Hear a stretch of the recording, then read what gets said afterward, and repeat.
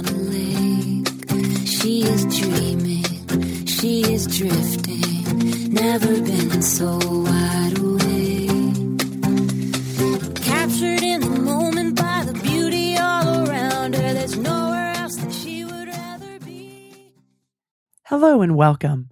This is Karen Motikaitis, and you're listening to How She Really Does It, the place where inspiration and possibility meet on KDRT 95.7 FM. Think and Grow Rich. Many of you are familiar with that title because I've done a lot of interviews with the Napoleon Hill Foundation and also with Sharon Lechter. And you guys have really enjoyed that. And so I've invited Sharon back to go even deeper. Sharon is the author of her latest book, which is Think and Grow Rich for Women. And we're going to talk about in this interview more about standing in your own power and discovering what is holding you back from other opportunities in your life. Sharon, thank you so much for returning today. It's my pleasure. Thank you so much for having me. Great. So I wanted to talk about, because last time we spoke, you had, right as we were wrapping up, you'd offer these great questions for the listeners to ask themselves. And one was, what is it in your life that may be holding you back? And from your experience, what either in your own personal life or with people that you've worked with or readers who've read your book, what is the thing that seems to be holding people back? Is there kind of a constant theme? Well, the biggest one, and everything almost all else falls under the umbrella of fear. And even lack of self-confidence is really a fear of not succeeding. And in fact, in Outwitting the Devil, which was my book before Think and Grow Rich for Women, it was a book that Napoleon Hill himself wrote right after releasing Think and Grow Rich. So as many of your listeners probably know, Think and Grow Rich was Napoleon Hill's life work, and it came out in 1937, and he'd spent 25 years in research and in writing. And even when he released it, he said, even though people know what they're supposed to do to become successful, they don't do it. And that really hits home for a lot of people, including me. If you can think of a time in your life when you knew you should do something, but you just didn't do it.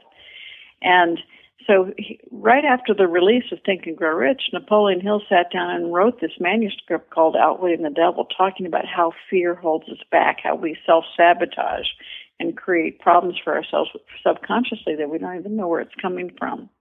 And the manuscript was incredible, but his wife didn't like the title. Mm-hmm. And it was buried for 75 years. So we came back out with the foundation after I wrote 3 Feet from Gold, called me and said, Sharon, we have this manuscript. We don't know what to do with it. So I had the incredible honor to be sent the manuscript, probably the only fourth person to ever read it. And I will tell you, it actually changed my life. Reading it. It helped me find things about myself that I needed to change. And it was really important to understand that fear does one of two things. It can paralyze us, which is what it does to most of us, or it can motivate us. And so when we can find a way to take that debilitating, paralyzing fear and turn it into motivation, because what happens is when we're fearful about something, we're afraid to take a step, we start isolating. And by isolating, we just enrage the fear. And so we have to acknowledge that it's there and say, what kind of fear is it? Is it fear of poverty? Is it fear of the unknown? Is it fear of old age, fear of death? But a really big one that he talks about that I think is so prevalent in today's society is fear of criticism. Mm. And that fear of criticism is what's so important for us to address it, both as women and for young people, because we've become such a society of labels. One of the exercises I do, Corinne, with people is that particularly women, I have them, I go, who are you? And right now, listeners, who are you? Come up with some one-word descriptors of who you are. Me, myself? Yes. Who am I? Oh gosh, this is hard. So does that mean like the immediate word that came up to me was loyal? Okay. And For me, I'll come up with mother, wife, entrepreneur, writer. And so what happens when I do this exercise, I'll have people come up with, 3 to 5 descriptors of who you are, answer the question, one word. And then I will ask, how many of you wrote your own name down? And invariably less than 2% of the people in the room will have written their own name. Because women in particular, we judge ourselves through the eyes of others.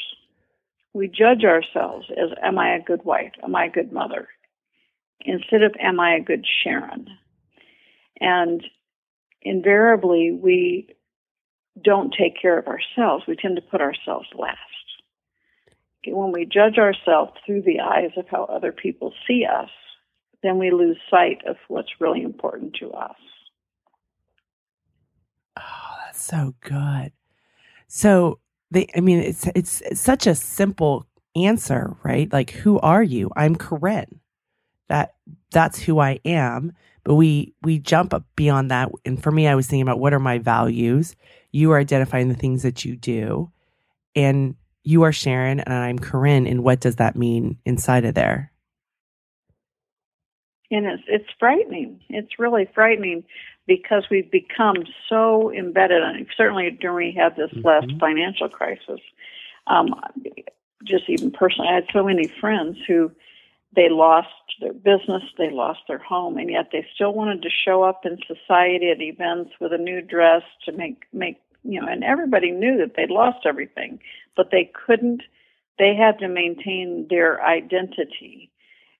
This false identity. And so ask yourself, who are you? What is your identity? Are you allowing others to dictate? Are you trying to keep up with the Joneses? Or are you feeling good in your own shoes? Feeling good in your own power? Having that self-confidence. And that's the number one thing that I think holds women back. As I was doing the research and talking to women about the book, Thinking Courage for Women, it was absolutely the biggest issue. Women need to develop more self-confidence. 92% of women want to change something about their physical appearance. Only 2% of women think they're beautiful. Wow. Only 2%. And so we are very, very critical, most critical of ourselves. And so it's really important that we reach out and help each other. Because as I wrote the book, one of the recommendations, I said, okay, so we can't necessarily just flip a switch. I wish I could. I wish I could get everybody a magic pill that all of a sudden you're going to be very confident and strive for success. But what I do is I suggest that get 2 or 3 very good friends who can promote you. We tend to be the worst promoters for ourselves. We're great promoters for other people. So accept the fact that you have this need to be a better promoter for yourself or to be more self-confident. But while you're building that self-confidence, allow others to promote you and you promote them. So work as a team to support and raise everybody up while you are creating that individual self-confidence that you need to go forward. And how does one create that individual self-confidence in themselves? One step at a time. Understanding that your dream is your dream. Don't let anybody else tell you what your dream should be. What happens is because of this fear of criticism, we tend to listen to everybody else's opinion. And I often say, are you getting opinions or are you getting counsel? Pay attention to who you listen to. Because are they truly someone who is wiser than you, someone who has more experience, and they're giving you good counsel, then listen to them. But if you are being deluged with other people's opinions, don't listen to those. Know what's true to you. Be true to yourself. And that's what I talk about, standing in your own power. And how you build that self-confidence is through something that I call little wins. for instance, you may want to lose 50 pounds. Mm-hmm. Well, it's really easy to get frustrated when your goal is 50 and you're down 3. But if you set your first goal to lose 5, when you hit 3, you're more than halfway there. A whole different frame of reference to looking at the same element. And so you lose 5 pounds and you set a goal to lose the next 5. And your big goal is still 50. But all of a sudden you're going to have all these little wins along the way, and you're going to feel your self-confidence increase.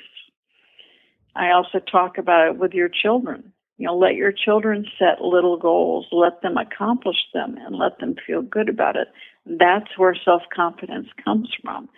Self-confidence is the inner self feeling accomplishments. And those accomplishments are what build the confidence to continue on to go to the next goal. So isn't that how we get in our way? Like women who will set these big goals, right? Those big, hairy, audacious goals. And then if they don't have a belief in them that they can actually acquire that, aren't those goals then detrimental because they've made the gap too big instead of saying, oh, okay, I'm going to set a small goal and then these small steps will eventually take me to that bigger place. Exactly. What happens, we've heard the term, and it's out there a lot of people use it. It's in my book, SMART goals. Mm-hmm. Okay, specific, measurable, achievable, realistic, and time-bound. Meaning, if you set yourself up for failure because your goal is totally out of reach, then you're building your own lack of confidence and frustration in the process. And that's why I talk about, 50-pound goal is good, but it's it's something that is as easy frustration. Have that interim goal that you can accomplish and build the confidence. In your business, you may want to be the number one, $1 million company, but you haven't even started yet. So set yourself a realistic goal that will get you excited and build confidence. And pretty soon you're going to wake up and you're at the $1 million mark. Ooh, and didn't you say something that was really important? And a goal that will get you excited, because isn't that feeling going to be really important to keep you sustaining to actually accomplish your goal? And that's the excitement of the goal is important, but the excitement of accomplishing the goal is what keeps you going and makes it sustainable.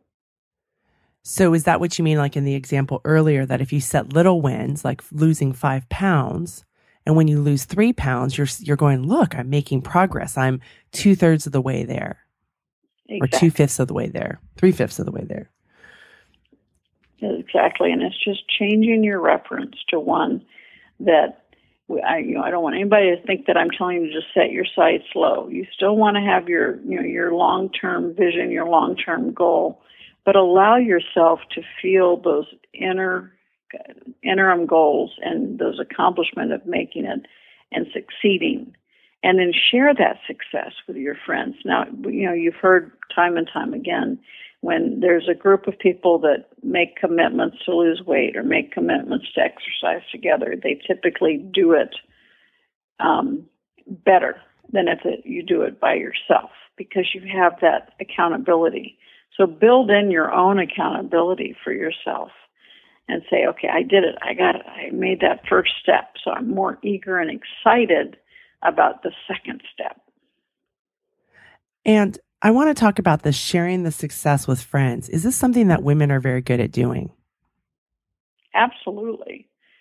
We are really good at sharing other people's success with them. We tend to not be so good about sharing our own success. Women tend to, men have no problem staying up and saying, I'm an expert. Women tend to have a harder time. They'll say, I'm good at it. Oh, I'm pretty good at that. I want women to stand in their power and say, I am an expert in whatever you do. And that by doing that, you can then share your success in a much more positive way. And women need to create masterminds. Women, have a group of men and women who want you to be successful, that you meet with them regularly. And it may just be for coffee or lunch, but it's a way for you, again, it kind of helps you build in accountability and sets a goal that before you go to that next mastermind session, you want to have something good to report. So it's going to help give you that energy and that desire and motivation to take positive actions. Yeah, because deadlines are important, and that's part of the SMART goals, right? That time bound. So when you have that accountability in a mastermind, there is that time instead of, oh, I can do that later. And we just push it off to later because we let other priorities or other people's priorities hijack our own priorities. Exactly. That's where we give up our own power to other people. And that's the message. Stand in your own power. Women, when the going gets really tough, women are the ones who stand up and take action. But I want them to stand up and take action before the going gets tough. And isn't when they take action when the going gets tough? I mean, that can be like, I'm thinking of two scenarios. One is, say, a woman who is married and then all of a sudden finds themselves divorced. I've known many women who've been in that situation and their back is up against the wall and they have to go and create a living for their family. And then that might force them to stand in their own power because they have to be an advocate. But isn't sometimes women standing in their own power, and when they take action, it can be to take care of somebody else so they can still lose their own priorities. Right. Well, and that means that they're living somebody else's life. There are natural nurturers and caretakers. I am one, and where your joy, my joy, is from taking care of my family or helping friends or doing things to support other people. That is my inner joy. And so when I'm using my power to help others, I am fulfilling my personal mission. So there's nothing wrong with being a nurturer, with being, having the goal and the passion and the joy of helping others. Just don't lose sight of yourself in the process. So how does one do that? Because isn't that kind of tricky, Sharon? Oh, absolutely. And I'm the test case for it. I will put my own health at risk if someone else needs something done for them. And so that's an issue that comes back to that exercise. Sharon is learning how to take better care of Sharon. And if I can take better care of Sharon, then I can be even a better, greater nurturer. But it comes back to each and every one of us looking in the mirror and saying, this is the vessel God gave me. I better take better care of it. Sharon, I love how you say you're highly accomplished. You've done all these incredible things, right? And I love how you say Sharon is still learning. And because I think there's so many people out there, and the listeners, especially women, who'll say, oh, I haven't quite learned that yet, or it's never going to happen, or I should have learned this. But isn't it true that we're always learning? Oh, absolutely. I hope to be a student of life and learning until the day I end up transitioning to another world, because I think that's the beauty of life, engaging the brain and having the brain learn new things, and quite frankly, we always can improve ourselves, and so that's the game of life is striving for. Not excellence, but striving for completion in every way. So how is striving for completion different than striving for excellence? Well, excellence at the expense of everything else may be a problem. I tend to have that perfectionist quality. Mm-hmm. And so sometimes when you're a perfectionist, you will strive for perfection at the expense of the people around you. And so I think you really want to look at everything that you do. You want to have quality. I'm not so sure you want perfection. Mm-hmm. I interviewed a compassion researcher a couple of times, and one of the things that always stuck with me is that compassionate people have boundaries, and that brings to light what you're saying is that, striving, you want to do excellent things, and obviously you're highly successful. You've accomplished a great deal in your life and in your career, but it's also to make sure that it's not at a cost, like you said, to your health or to those that you care about.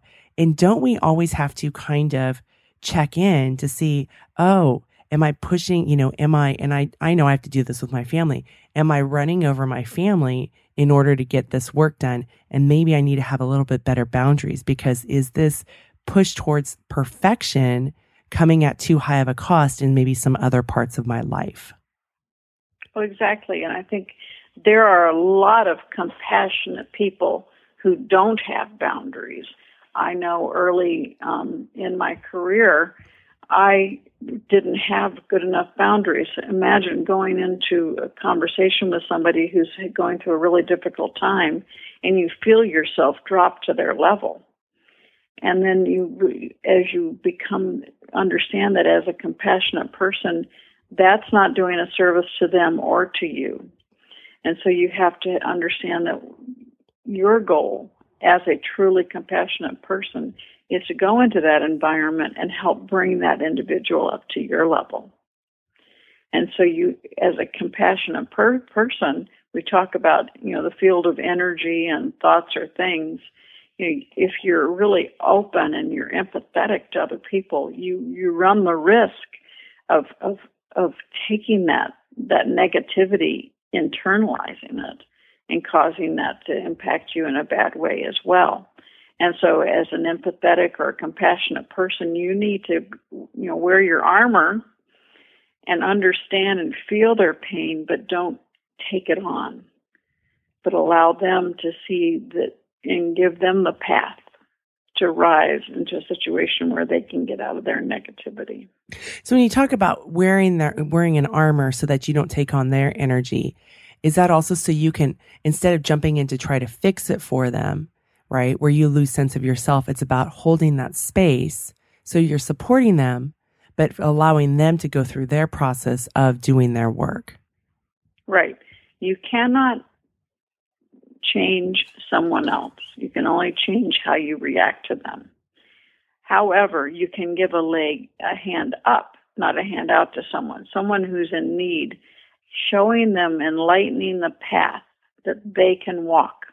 If you do it for them, they're not learning anything. So you have to allow them to walk their journey and to learn their lesson. But you can be a great cheerleader and a great mentor, but the experience needs to be theirs. If you go in and fix something for them, they're not having the experience of learning how to fix their situation, and more than likely they will repeat it. Oh, that's great. And for the listeners out there, I know so many of the women, especially the women listeners out there, really struggle with this, right? Because we have this, we're nurturers, and we think we take it on that it's our responsibility to go in and fix it. But what you said is so critical because it's their experience and they need to experience fixing it. That will help them get self-confidence, won't it? Exactly. And that is where the self-confidence comes from, of not feeling needy. If someone else is always taking care of stuff, then there's no confidence in your own ability to handle your life or your issues or your problems. That's what happens in so much, for parents out there.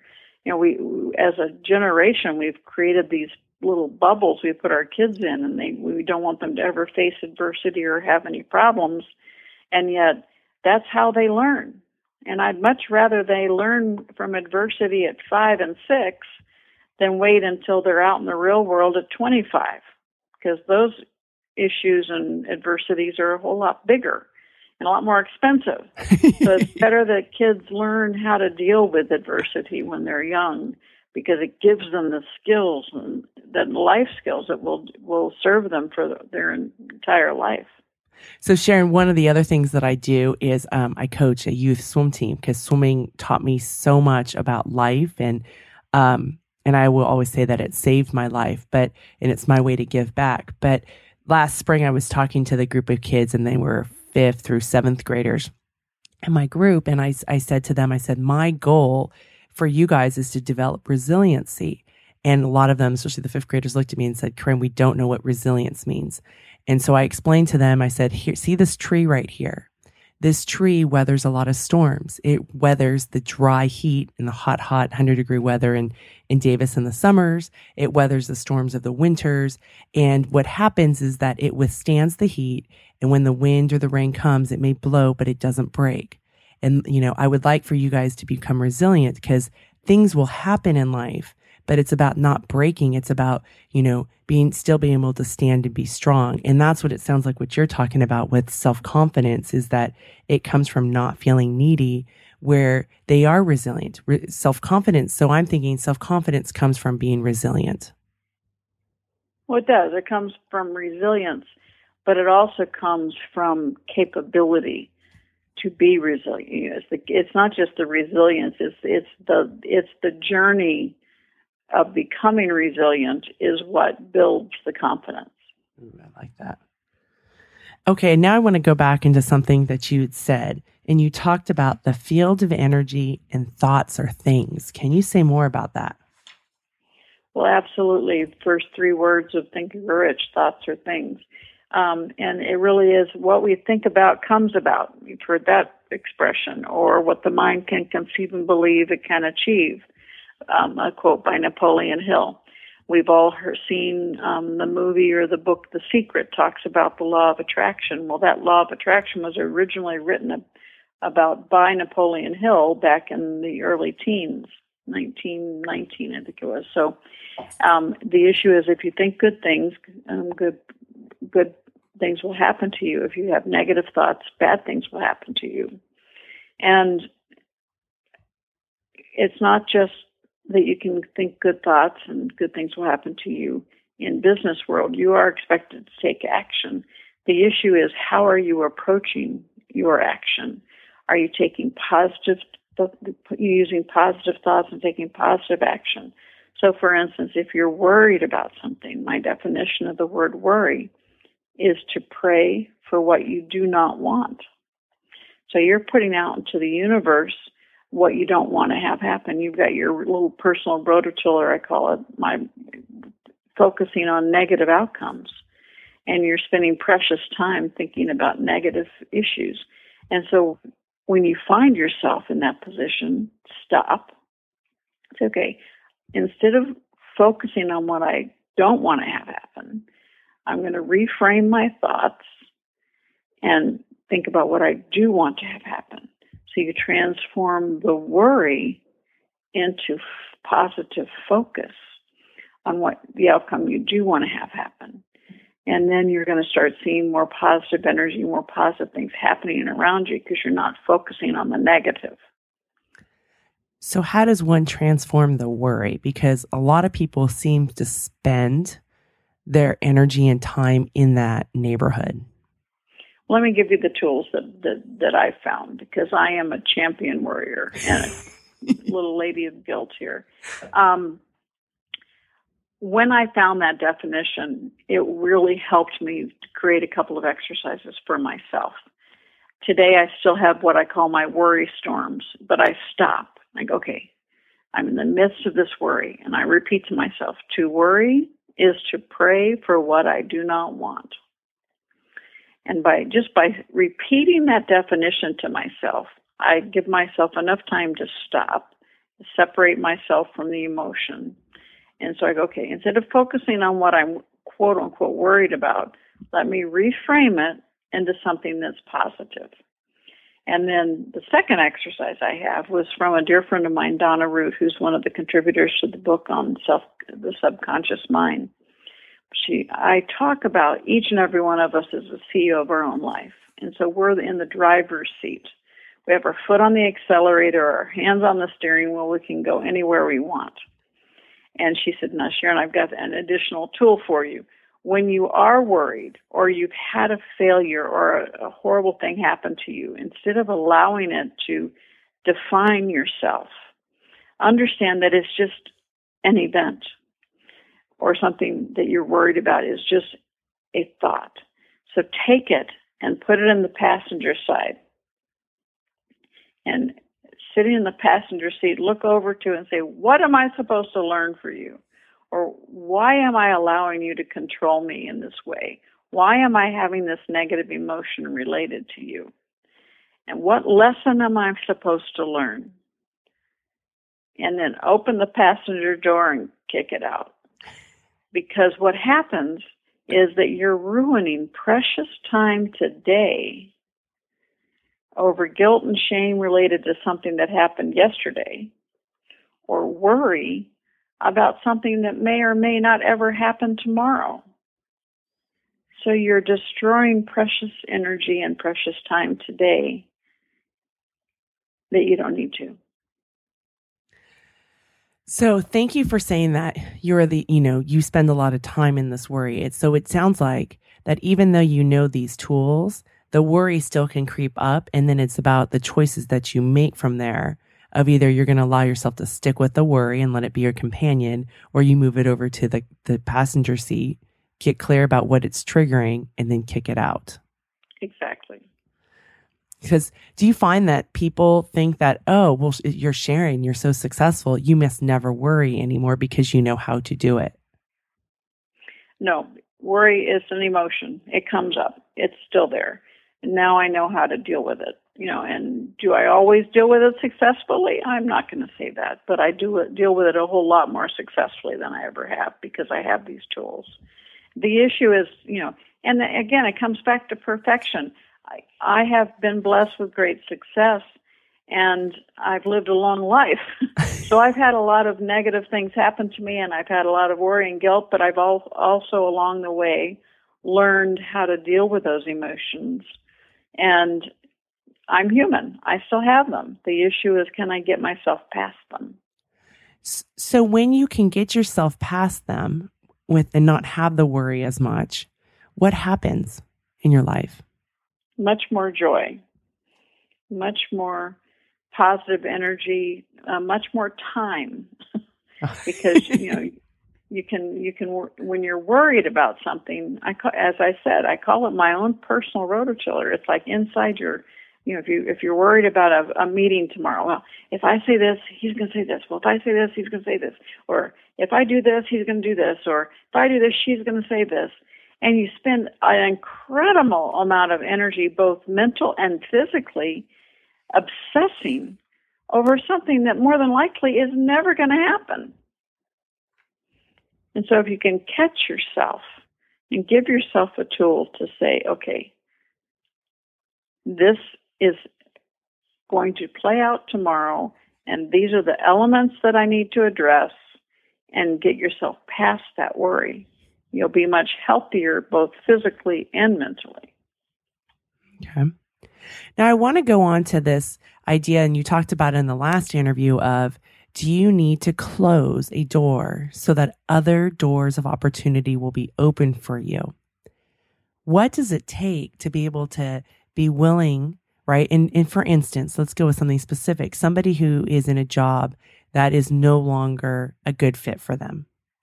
And they feel this calling for wanting to go do something else, right? You've been in this situation, but they're afraid, right? There's probably tremendous fear. Loss of income, maybe loss of status.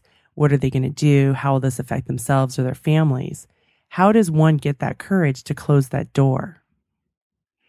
Well, there's no one-size-fits-all answer for that question because Thank you. It depends on the level of what needs to happen. If you're a sole breadwinner and your family depends on your income, but you're unhappy with your job and you want to leave, I would not recommend you just walk out the door, because then you just are exchanging one stress for another. But I would recommend you start immediately laying plans and spending time on creating that part-time business or another opportunity so that that door can open, so that you can close the door that's making you unhappy and run into the door that's being open for you. And so each and every one of us has to look at this as a period of unique. But I think I'd like to use bring up the word comfortable. So many of us get comfortable in a situation where we know we should be doing something different. And that comfortable status, we may not be happy, but it's a habit. So it's part of our life, and so we don't really want to rock the boat, but it's not really what we want. That's when you have to trigger and say, at what point is my discomfort going to trigger me to take action? And most often, when you actually take action, you're going to feel an incredible sense of relief, and you're going to look back and say, oh, I wish I'd done this years before. But don't ever put yourself in a position of exchanging one frustration or one discomfort for yet another. And you know what? I thank you so much for saying that there's not just a one size fits all, because I think that's a very responsible message for those listening out there, right? And for people to ask themselves questions, and how does their circumstances line up, and what can they do, and use their brains to open up to, well, what ways can they be resourceful? What can they create? What are things that they can do? So I appreciate that. So thank you so much for that. Well, it's so important, because, if we had one-line answers for all of these issues, we'd all be, incredibly happy and have no problems at all. Or, as I said, the magic pill. But each and every one of us, and what may make you ecstatic today, in 6 months you may realize, wow, this is not where I need to be. And I'll tell you the exercise. My daughter, years ago, she came over to help me clean out my closet. And I was pulling things out to give to Goodwill. And she said, Mom, look at all these clothes. You still have tags on them, and you're giving them away. I go, yeah, I know. Well, I go in to buy one thing, and I end up buying 5. And so I realized I was an impulse shopper. But what happened was, when I was first, that made me acknowledge it, realize it, and think, well, gosh, I should do something about this myself, and then maybe I can share what I've done. And so I created what I called the 2-minute rule. And the 2-minute rule, and this has to do with worry, frustration, everything. But my 2-minute rule was, when I'm out there shopping and I see something that I want, rather than just throwing it in my bag, I go, okay, well, this was not on my list, but I really love this. But I walk away from it for 2 minutes. That allows me to get past that emotional energy that's hitting into your brain saying, must have, gotta have, want it. And it allows me to walk away and think, okay, is it something that I really want? Is it something that I really need? If I don't need it, I still want it. Okay, can I afford it? So it allows me to go through this thought process. And then if I really still want it, need it, and figure out how I can pay for it, I go get it. But just by inserting that mental exercise for myself, it was about 2 years later, she was back here, and we were doing my closet again, and there was only one thing that was being given away with a tag on it. So I knew myself, I had changed a habit by just creating a mental exercise for myself. And so when you are in that process of trying to change something in your life, don't criticize yourself. Just understand that there's a level of discomfort that you get to that you need to change. And so how can you make a small change that will yield big results later on? Ooh, you have great questions. These are great questions for us to ask, and to give ourselves a space so that we can be deliberate about the life instead of just reacting to the life that is laid out in front of us. Exactly. I mean, so many of us live our lives in reaction mode. And, I will often ask the question, are you reactive or are you proactive? And typically you're one or the other. And when you acknowledge the fact that you tend to live your life in a reactive mode, if you can start saying, okay, I'm going to start doing this for myself. One thing that's proactive, you'll start seeing other things change so that you can be much more proactive for what you want in life, what you want for your kids, for your family, as opposed to living in a life of reaction. So the next question I have for you that I think is important is about the mindsets and how your thoughts can create your reality, right? And you just said about thoughts are things. Why is this so important? Because I understand the worry piece and what gets in the way, but how is it that these things that we say to ourselves are things that we create in our life? Because you said earlier, if you think good things will happen to you. Why is that? Well, I think you make yourself open to it. I believe, there's a spiritual energy of, when just imagine yourself right now. I just take you on this little journey. You close your eyes. Think of yourself. You're walking into double doors and you're walking into the funeral of a 5-year-old. Okay, do you feel yourself sadness already? Did you feel sadness as I said that? More than likely you did. People are crying, and of course it's a horrible experience to be in that environment. Well, let's back up a little bit and let's approach those doors again.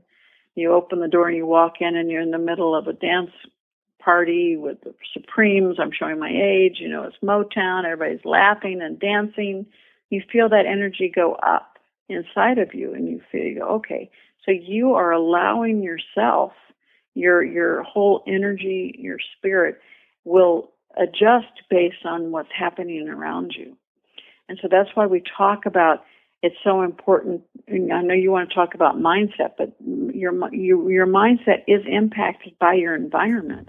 And so if you want to have a positive mindset, you need to make sure you minimize the amount of time you allow your environment to be in a negative space.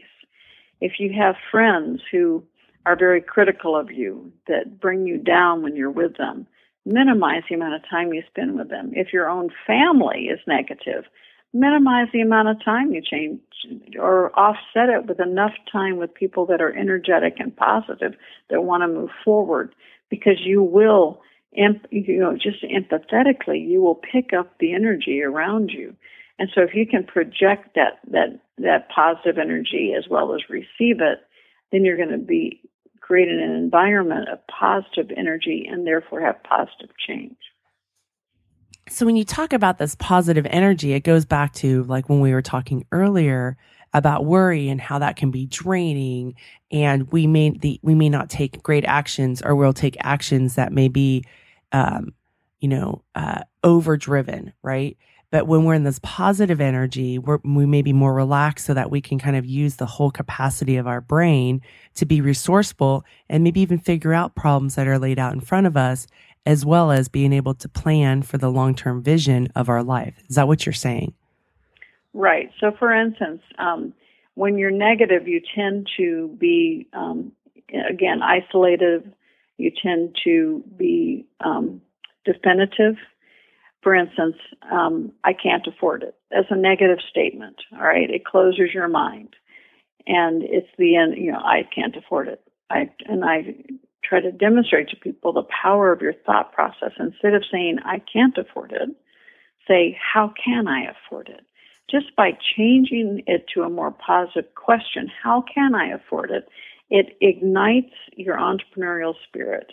It ignites your problem-solving skills. And all of a sudden, your mind is actively trying to think of ways that you can create value in your life so that you can afford what you want. What can you do to make money? It's a complete opposite of closing yourself down or opening yourself up. It opens your mind and keeps you moving. That's the power of the question. So if you have good questions, then you can inspire those around you to create a better outcome for themselves. That's great. Something else you said earlier, because as we're talking about this, and you talked about, was it the fields of energy? And you also talked about armor. Can you say a little bit more about fields of energy? Well, again, the fields of energy is the environment you put yourself in. Are you working in an environment? So, for instance, my daughter works in the home health care for seniors. And so she is dealing all the time with people that are at the, just close to the end of their lives, loving, wonderful people. But, they've got health issues and it would be very difficult for me to be able to have my body armor. But she has such an incredible heart that she can go in and be there with them and for them and give them such hope and encouragement. It takes a special person to be able not to be drugged down by the sadness, but bring in the joy. And that's what she can do. And so the people that are out there that work with abused children, I'm on the National Board for Child Help, and I quickly learned that my place was in the boardroom helping them create fundraisers, because when I was with the kids, you're supposed to be joyful and wonderful, and all I want to do is cry. So, each and every one of us has our unique talent. How can we place ourselves in the environment where that talent blossoms and supports others? Thank you for giving those examples, because, in using your strengths instead of, again, this one size fits all, like I should help these kids, realizing that when you're there, that the energy that you're bringing is really sad and you want to be uplifting in that environment. So how can you use your strengths to still help these kids, but in a manner where you're not bringing energy into that space that is not going to be as beneficial to them? Right. They're so joyful because we have a residential facility for the children that are the most abused kids out there. And, they're joyful to be there, but to know what they've been through, you just want to take them all home with you. You want to give them, and it's so important that you have the right attitude and the right positive energy with these kids. And when you're there and you start hearing the stories, it's hard not to be impacted by the stories some of these children have lived through. And how do you put on armor to manage your energy, Sharon? A lot of self-talk, a lot of preparation. The armor I talk about is when for instance, when you walk into a situation when somebody's dealing with, a health issue and they're in the last stages of their life, you go in and before you say, okay, I have to be positive, I have to give them hope, I have to be able to be loving. If you go in and start just crying all over them, you're not going to help the situation. And that's the kind of armor I'm talking about. It's also protecting your own heart. If you're going into a situation and there's going to be negative people around and you still need to be there, just understand I'm not going to allow their negativity to impact me in a negative way. So it goes back to that mindset again. How are you going to talk to yourself? What is your intention for when you walk in? Realizing that there may be some stuff, but being really deliberate about what it is that you want to bring into the space that you're going into. And being honest with yourself, because we all have those issues that we're very sensitive about, and we get ourselves in situations where we start getting emotional. And it's just training yourself. The more you do it, the easier it becomes, because you start recognizing when emotions are driving your car.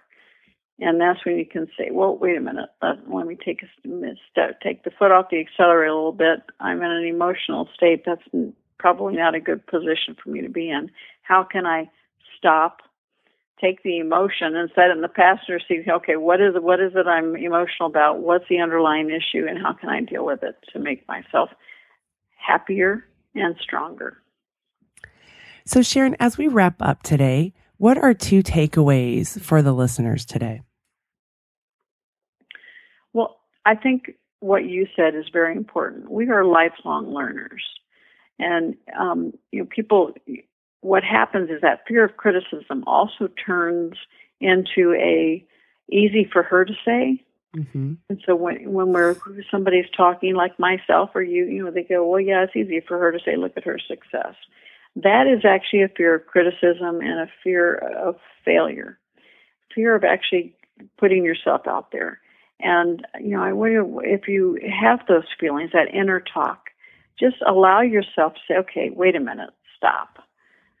If switch that, easy for her to say, if she can do it, so can I. And it absolutely shifts you into a inspired, motivational mindset of, if she can do it, so can I. And not allow that jealousy or that negativity to make you feel like somehow somebody's better than you. They're not. We are all human beings. We all have the same opportunity. We have the incredible opportunity to live in an environment where we can create businesses. We can become entrepreneurial within our jobs. We can be entrepreneurial within our homes. We can be entrepreneurial with our kids. We can teach the skills that we can, each and every one of us have the opportunity to create success in our lives. Thank you. And that's a really important concept for people to get, because we do get to create it. Whereas in some countries, we may not have these opportunities, that this is the way that we have to live, right? It's very limited, but we have lots of different ways that we get to choose. It can become overwhelming, but what is best for us and our families or in our lives? So thank you so much, Sharon, for coming back and being willing to share some more of your knowledge and your experience and your brilliance with my listeners. Well, thank you so much. I truly appreciate it. I've enjoyed it and appreciate the opportunity. Thank you. All right. I feel like I'm repeating myself over and over and over, and then I get guests to repeat what I have to say. I love what Sharon had to say, that there's no, one size fits all. We so want to see that. We buy books because we think, or at least this is what I used to think, this is going to fix me. First off, you're not broken. Secondly, if we can get into like what Carol Dweck, a previous guest on my show, has talked about, being in a growth mindset, right? Coming from that place and going into like what Sharon said about learning, always be learning. There are no right and wrong answers. And perfection, as we know from Brené Brown, is just a way to create shame. And that's where all of our addictions and a lot of our societal problems come from. So, if that is a message that you get, that, okay, you're going to learn, you're going to make mistakes, and I love that Sharon was so great about sharing with, she's had tremendous successes. Not only has she been writing these books for the Napoleon Hill Foundation and being very successful in the business world, and then being a part of, building that whole, Rich Dad, Poor Dad company, being a major contributor, and then getting appointed by President Bush and then President Obama and working in those administrations and being on all sorts of boards. We can get into that place of, well, yeah, of course that can happen to her, but not for me. And as you listen to the outro of the show, the question that I ask for you is that, not that this is a blueprint, not that you want to live Sharon's life, right? And for some of you, like as she said, she listened to Motown, right? She may be in a different demographic.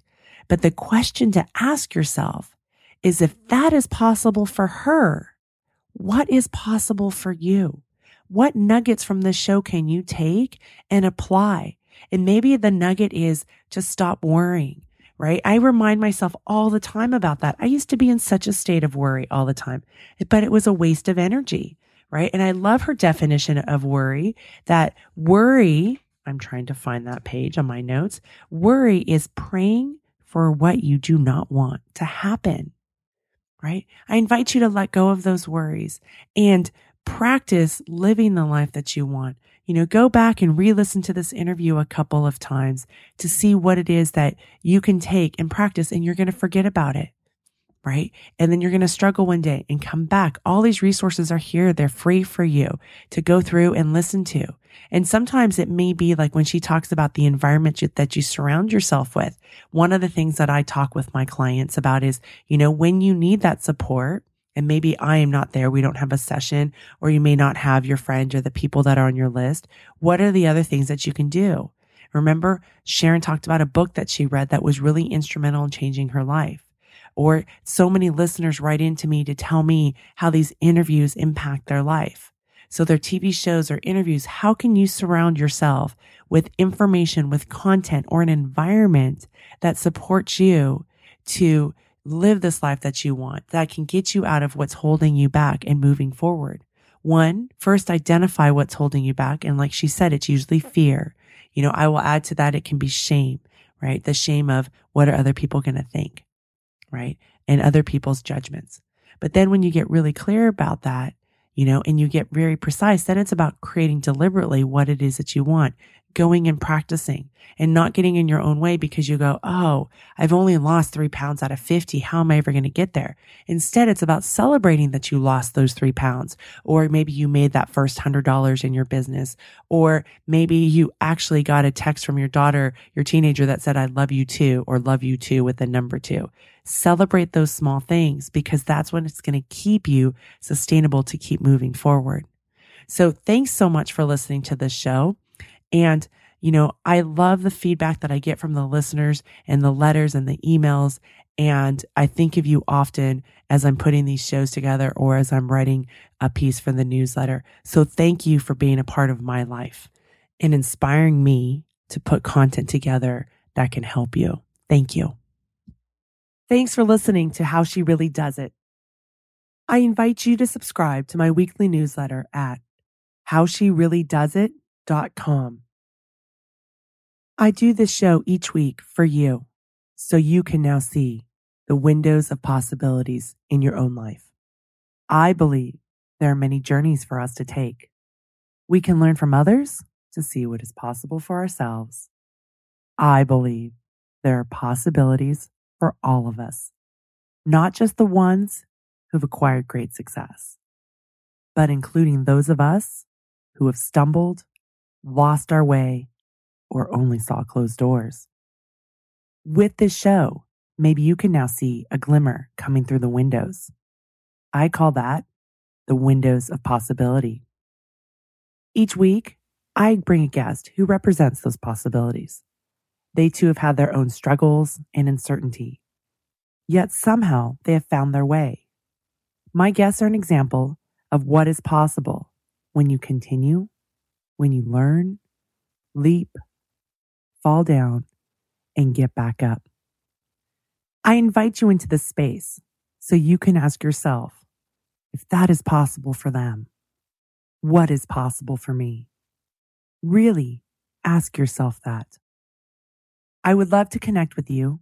Please join me at www.howshereallydoesit.com. And thanks for listening today.